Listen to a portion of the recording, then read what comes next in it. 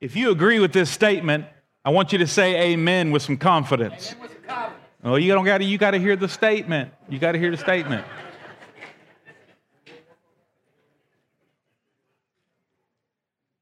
If you agree with this statement, I want to hear some amen with confidence. I have victory in all things through Jesus Christ. Amen. Don't you wish that would be my sermon? We go home right now? No. Good. I'm glad, actually. I'm glad. So I want you to open up to Romans 5. We've been talking about a lot of different realities of Christ. We're in a series talking about of Christ. We got to remember who we are. We cannot forget who we are. We have to remember who we are. Life and circumstances will lie to you. Your successes will lie to you. See, it's not just having victory over defeat. You got to have victory over success. Your successes sometimes will lie to you greater than your victories. Greater than your defeats and your failures. Making you think you did something. So we need to be a people that know who we are in Christ. We know that what we've already talked about in the last couple of weeks. And if you haven't been here, you can go online and get that stuff and listen to it. As a matter of fact, we have a, I don't know if he's going to, JP, I'm going to do it. I'm going to say it. We have a podcast. I don't know how to get to the podcast. It's somewhere on the internet. So just by faith, go find the podcast. And if you find it, you've won half the battle of supernatural victory, because I don't even know where it's at on the internet. But we're going to try to put it, I bet now we're going to put it on our website and get it out there. But we have a podcast, so you can just listen to it. You can go to the website and you can get it. JP has done a really good job of trying to get that stuff on there, along with the rest of the media team and the sound guys. We have the best media team in America. There's no question. These guys are tremendous. Love them. And so we've been talking about Christ, but knowing that Christ is not Jesus' last name. Like, my name's John Aiken. It's not Jesus Christ. It's Jesus the Christ. Like John the pastor. And Christ, 1, 2, skip a few, make it real simple. Christ was in Jesus. It's Jesus the Christ, so you can no longer separate Christ from Jesus. They're the same, but Jesus was a man. He's fully God and fully man, but Christ basically was in Jesus in the new covenant, that God in man, Emmanuel, God with us, Christ in Jesus. So all the things that we saw Christ do through the life of Jesus, Jesus teaches us that that's what he wants to do in our life. So we can't read the Bible and have a thing of separation of, oh, wow, look at what Christ did in Jesus, or look at what Jesus the Christ did. Wow, that's awesome, but I'm different. It'll never be that way in me. If we put our faith in Jesus the Christ, then what happens, we're born again. When we're born again, the Spirit of Christ comes to live inside of our spirit. Your Bible says that we are one spirit with God to those who have been born again. If you've not been born again and you do not have the Spirit of God within you, you do not have the Spirit of Christ. And there's no way to get the Spirit of Christ without believing in Jesus the Christ. You can't meditate your way there. You believe. See, in the kingdom of God, nothing is ever achieved by you. In the kingdom of God, everything is achieved by Christ in you. So we are receivers, not achievers. Amen. And Jesus Christ is the Messiah, the anointed one who carries with him the power of an anointing. And we said anointing was being set apart and empowered for a divine purpose or a sacred service. And we talked about we are now part of the sacred service in the kingdom of God. That the realities of the King have become my realities in Christ. And that when I read the scripture and I get a greater revelation of who Christ is, I then get a greater revelation of who Christ is in me and what he can do through me. And the realities of the King, the supernatural, spiritual, invisible realities of the King are the invisible, supernatural, spiritual realities of his kingdom. Because the kingdom is simply the the influence and authority and expression, the domain and dominion of the king. There is no kingdom without the king. And so Christ the king, because of my faith in his death, burial, and resurrection, comes to live inside of me. I become a new creation. Christ is in me. So now his realities are my realities.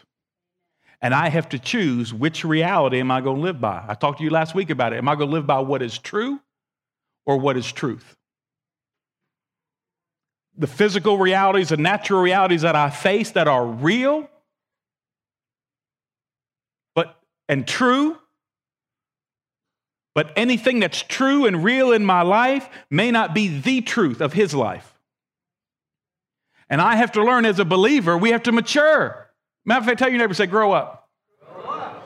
We have to mature so where his realities become our realities, not just in our spirit, but experienced out in our life. Okay? So with that in mind, look at Romans chapter 5. With that in mind, look at Romans chapter 5, starting at verse 1. Romans 5, verse 1, when you got it, say got it. Therefore, having been justified by faith, we have peace with God through our Lord Jesus Christ, through whom also we have access by faith into this grace in which we stand and rejoice in the hope of the glory of God. So this is a huge scripture that I'm going to use it as jumping off into a number of other scriptures that I'm going to show you this morning. But remember last week we talked about in John chapter 1, verse 14, that the Word became flesh. The Word that was in the beginning with God and all that stuff in John chapter 1, the Word became flesh. And the disciples say, we beheld his glory as the only begotten, full of two things. What was he full of? Grace and truth. He was full of it. Full of it, grace and truth. And so we talked about how Jesus is the living word. We have the written word of the Bible, but Jesus the Christ is the living word. So it's the word of Christ and the Spirit of Christ. And here's what I want you to see, that the Spirit of Christ, the Holy Spirit, and the Word of Christ, which is the Word of God, work together to transform us into the image of the Son of God. People of the Word, people of the Spirit work together to bring us into the image of the Son of God. So our lives look like him. And what happens is the word becomes flesh. That what you read in here, you see right here. And as you live in the fullness of the grace and truth that he's given you, you will be a living witness to the realities of Christ, that God will use your life to point people to Jesus and recognize that if God can do it in me, man, he can do it in y'all. He can do it in y'all, my goodness. So it's not going out as a church, I'm better than you, look at me, you need to bring your life up to my level. It's not a judgmental church that goes out to judge the world and try to say, we are better than you, and we got our stuff together, and like you always was saved. Come on. Some of y'all sinned last night. Some of y'all sinned this morning. Some of y'all sinned 2 seconds ago.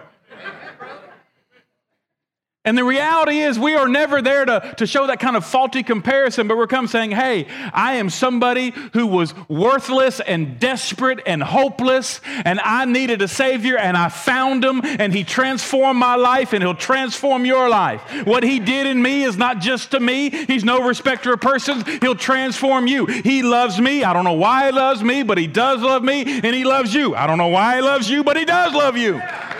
And he will transform your life. He'll transform your life.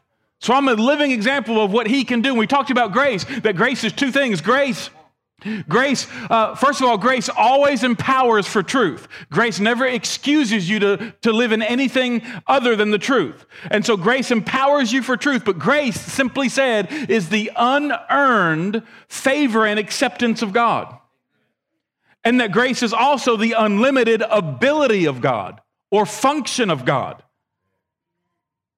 So grace is a two-sided coin. It's his unearned. We didn't earn it. We don't deserve it. His unearned favor and acceptance to us and his unlimited ability given to us. Matter of fact, spiritual gifts are technically grace gifts. The word for spiritual gift, it comes out of the root word for charis, which is grace. So charisma, which is charisma, is what we call it in Greek, is the word for spiritual gift. And all that is M-A added to the word grace.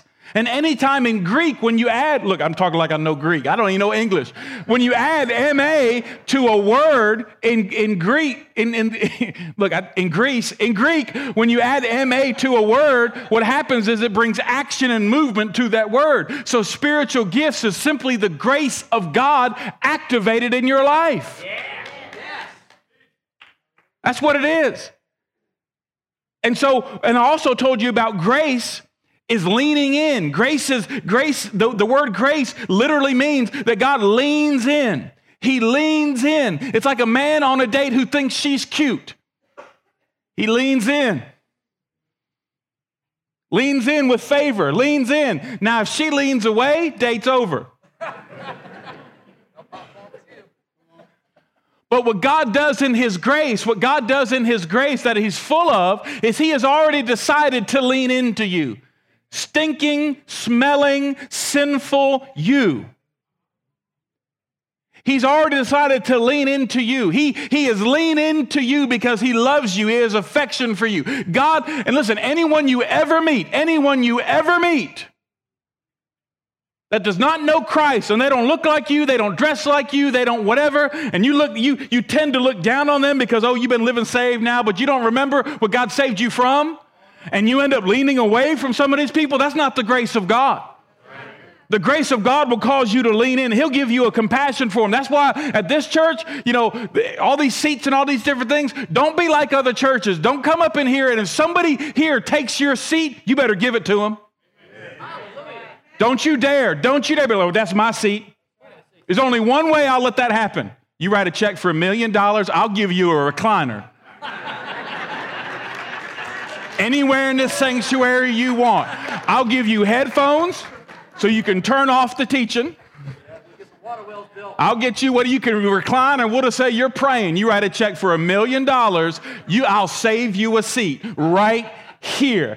Other than that, that ain't your seat. That ain't your seat. Don't you dare love your seat or love your church more than you love the people that God loves.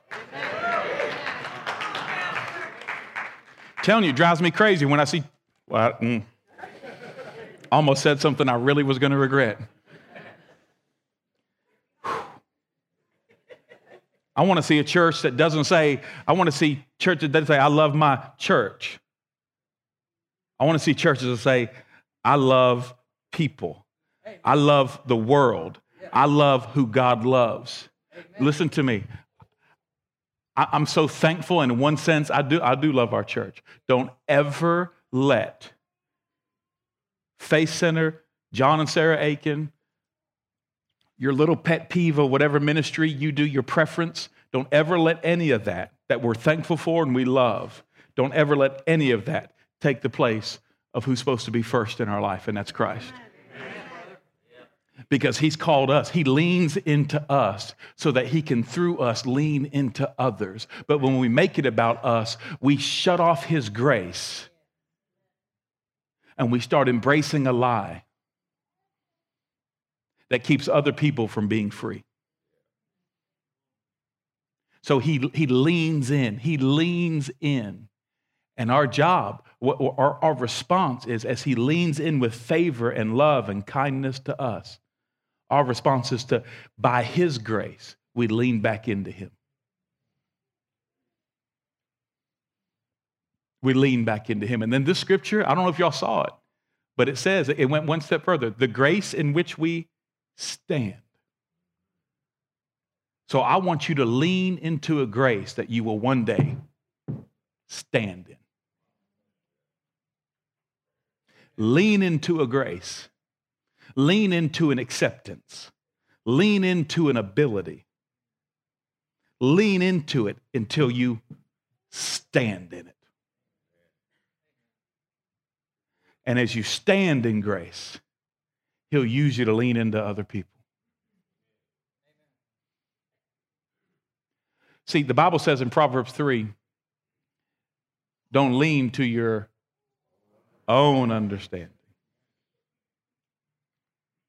In that sense, leaning is the first step in falling. But when you talk about grace, leaning is the first step in standing. And we're going to stand in his grace because by grace, everything in the kingdom of God is by grace through faith. Everything. Everything. So faith gives me access to grace. Faith gives me access to undeserved favor and acceptance. Faith gives me access to unlimited ability in Christ. Faith gives me access to grace. And then grace empowers me for truth. And we talked about this last week. And Jesus said, if you know the truth, truth will set you free. So if faith empowers me for grace, or faith gives me access to grace, grace empowers me for truth, then by grace through faith, I can know the truth and the truth will set me free. And the truth of his reality and something that's true as a reality in my life, his reality overwhelms this reality and redemption happens in my life. But Pastor, you don't understand. You don't understand the pain that I'm living with. You don't understand. Hey, I know what everybody lives with. Look, I'm going to make it all begin with P because I'm a ghetto-fied preacher. Watch, I'm going to make it all begin with P. That will destroy and damage your life. And the first one is pleasure. Some of us seek pleasure. Some of us seek pleasure when we're not standing in the grace of God, when we're not satisfied with the grace of God, when Jesus no longer is enough. What ends up happening is we seek pleasure. Instead of it is my pleasure and my delight to do your will, oh God, now he's not satisfying me anymore, which is just, I don't even understand that because that's like saying Chick-fil-A ain't good. It doesn't make any sense. Just unbiblical. You lying to yourself. So the reality is if you're feeling unloved and unsatisfied and you're thinking in your mindset that he's not enough, I need something else, and you seek pleasure somewhere other than Jesus. I'm talking about like not just enjoying stuff because he's given us stuff to enjoy, but I'm talking about a deep-rooted satisfaction and pleasure. If we seek pleasure in other things, it's idolatry. And if we do that, then we are leaning outside of God's grace. We're going away from God's grace and we're leaning into a lie. And if we lean into a lie, then the lie will put us in bondage just like the truth will set you free. But what happens is we don't call a lie anymore. What we call a lie now is my truth. Right. Amen. And who are you to come against my truth?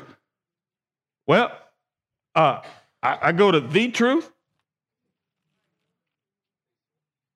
I go to the way, the truth, and the life. Not to judge people.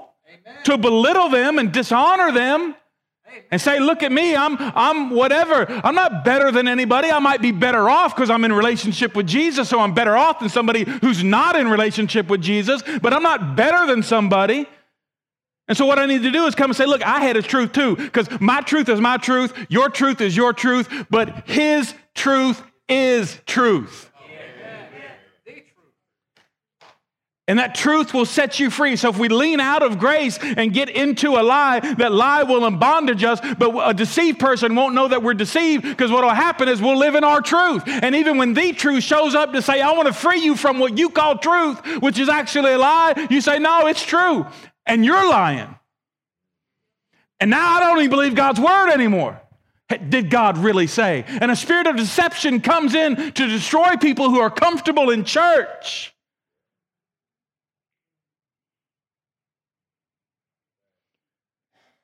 Comfortable with the practical side of church, but have lost ears to hear what the Spirit is saying to the church. Because we love our buildings more than we love our people. We love our structure and our preferences more than we love his purpose. But we got to remember we're a sacred service people. God set us apart. He's anointed us, meaning he has set us apart from something to something. He saved me from myself and my sin and saved me unto himself, to know him, that he then uses me and uses you to reach other people. And so the cool thing about it is this. Now, I'm never going to, this is just. Come on, preacher. So you even got to redefine faith, because we say faith, and depending on what, I don't even know if we're saying the same thing. We can say faith, and some of us are like, you're talking about faith from a Hallmark card. I'm talking about faith from the Word of God.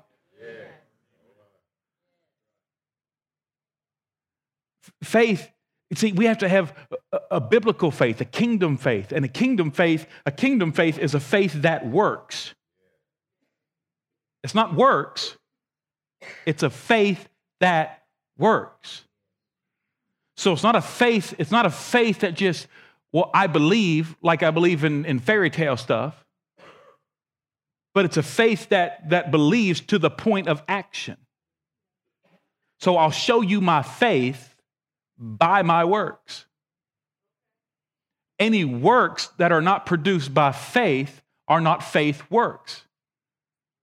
So works are a terrible substitute for faith. But faith in and by itself, the idea of I believe something but I ain't doing nothing, that's not faith. So when we talk about faith, redefining faith to be biblical faith, and this is important because it's only obedient faith that gives me access to grace. Emotional faith does not give you access to grace. Warm and fuzzy faith does not give you access to grace. It's a faith that is willing and ready to act on what it says it believes. Being willing to do his will. It's not works. It's not works. You don't earn it. It's not works. It's a faith that works. It's a faith that works. So obedient faith is the kind of faith that will transform your life, because it's that kind of faith that gives you access to grace, and grace empowers you to truth, and the truth will set you free. So what I want to show you this morning is just a couple scriptures and a couple things, maybe three main realities that are the realities of the Anointed One. And there's a lot of others I could list, but we'll just say three this morning. Realities of the Anointed One, that if you, by grace, through faith, access these realities, your life will be transformed. Amen. If by grace, through faith, you can lean in until you can stand in, these realities that are true right now, they're truth right now, they exist right now, but they may not be in your life. But they can be if you take by grace, through faith, to access these realities, your life will be transformed. And it all comes out of who he is. The first reality is this: he's the promised one. We talked about this a few weeks ago. He's the promised one, which means he is the promised Messiah of the Old Testament. He's the promised one, and the promised one comes in order to release his promises. So let me tie this. Remember, I was talking about pleasure. And I said everything's going to begin with the letter P. Okay, I was going to land on promise one. So let me now tie those two together, because here's what we do. Here's what people who don't walk with Christ, or even unbelieving believers, people who are saved but they don't walk with Christ. Here's what happens. We end up not leaning into grace. We get dissatisfied and we end up leaning into pleasure, false pleasure. Or we cave into false pressure. That false pressure and false pleasure long enough in our life will produce pain. And when that pain comes into our life, now we're trying to survive. And when that pain comes into our life, it lies to you. And when that pain comes into your life, we're looking for pain medicine of any kind. Any kind. And then we take something like Chick-fil-A that's meant to enjoy, but now when it becomes pain medicine and I got to have nuggets and barbecue sauce just to feel normal. Now something that God meant for good now becomes something evil because we've put it in the wrong priority. And we're abusing a substance. And you can abuse any substance out of its purpose. Its abnormal use is abuse. And you abuse it, so now you're stuck in pain. And as you live in pain long enough, you become a prisoner to that pain. And you're hopeless, you don't know what to do. Christ is the opposite of all that. Christ is about promise. See, the one thing that this left side, pleasure, pressure, pain, and then prison, what all that has in common, I just made that up. Y'all need to be proud of me. What all that has in common is it's all connected to your performance. What you can do. But on the other side is promise. And promise is never connected to your performance. Promise is always connected to the one who's making the promise. So promise is connected to his ability, not your ability. Promise is connected to his ability. So by grace through faith, faith gives me access to the promised one's ability. And so all through Scripture, you see different scriptures that we can look in and gosh, there's so many. Look at 2 Peter chapter 1.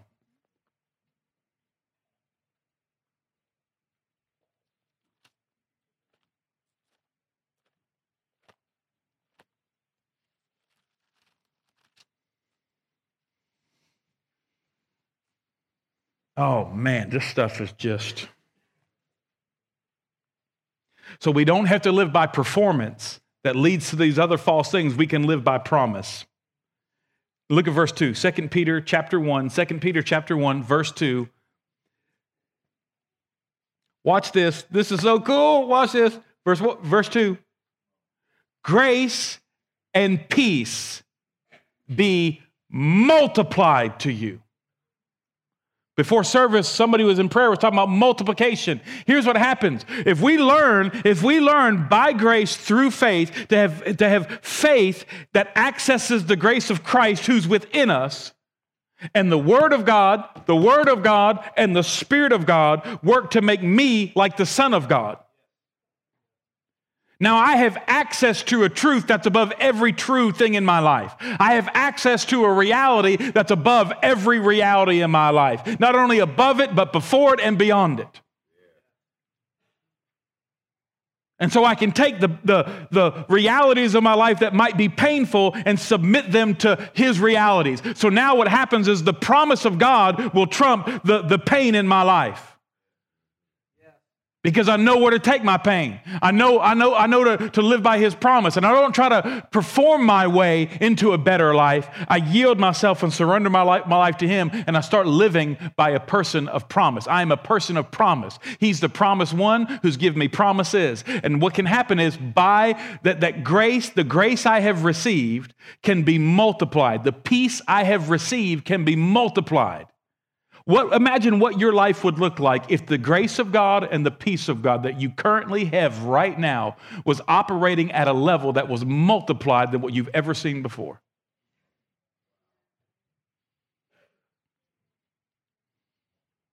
It's not you receiving more of what you already have, it's you simply operating in more of what you have. Because what you have as a seed from God has the ability to reproduce after its own kind. So now every area of your life is being multiplied in the grace of God and in the peace of God. Instead of the pain multiplying. Instead of the pressure multiplying. Instead of the prison multiplying. You live long enough with pain, you become a prisoner. You live long enough in prison, you see God as a warden. And everybody else is another inmate.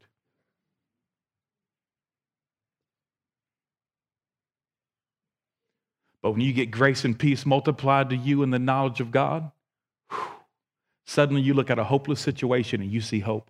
Amen.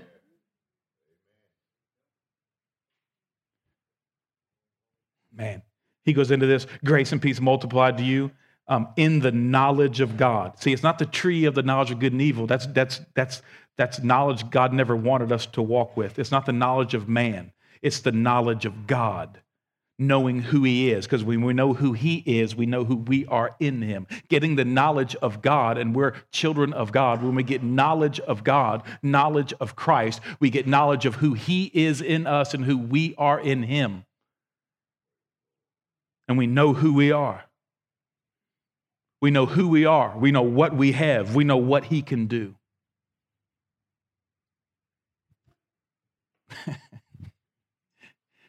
One or two things are happening. Y'all are getting this, and you're really quiet because you're getting it and you're thinking, or you're bored out of your mind and you're wishing Chick-fil-A was open right now. Okay. So watch this. In the knowledge of him, in the knowledge of God and of Jesus our Lord. Verse 3, and his divine power has given to us all things that pertain to life and godliness through the knowledge of him, who called us by glory and virtue, and watch this, by which have been given to us exceedingly great and precious promises, that through these you may be partakers of the divine nature, having escaped the corruption of the world, that corruption that is in the world through lust. So this promise is huge. This promise is huge. You can write down Ephesians 2, because what Ephesians 2 says is that at one time before you were in Christ, before you surrendered your life to Christ, before you were saved, before you began a relationship with Jesus, that before that time, Ephesians 2 says you were in this world, but you were an alien and a stranger. You were in the world, not being a partaker of the promises of God. You did not have a covenant relationship with God. And when you don't have a covenant relationship with God, you are not a partaker of his promise, because his promises are based on his covenant relationships. So he says that at one time you were without God in the world, but without God, without hope, and had no promises. Imagine how that just saddens me to say that he says that you were in this world without God, without hope, and strangers to the covenants of promise. Meaning the only hope you had was you.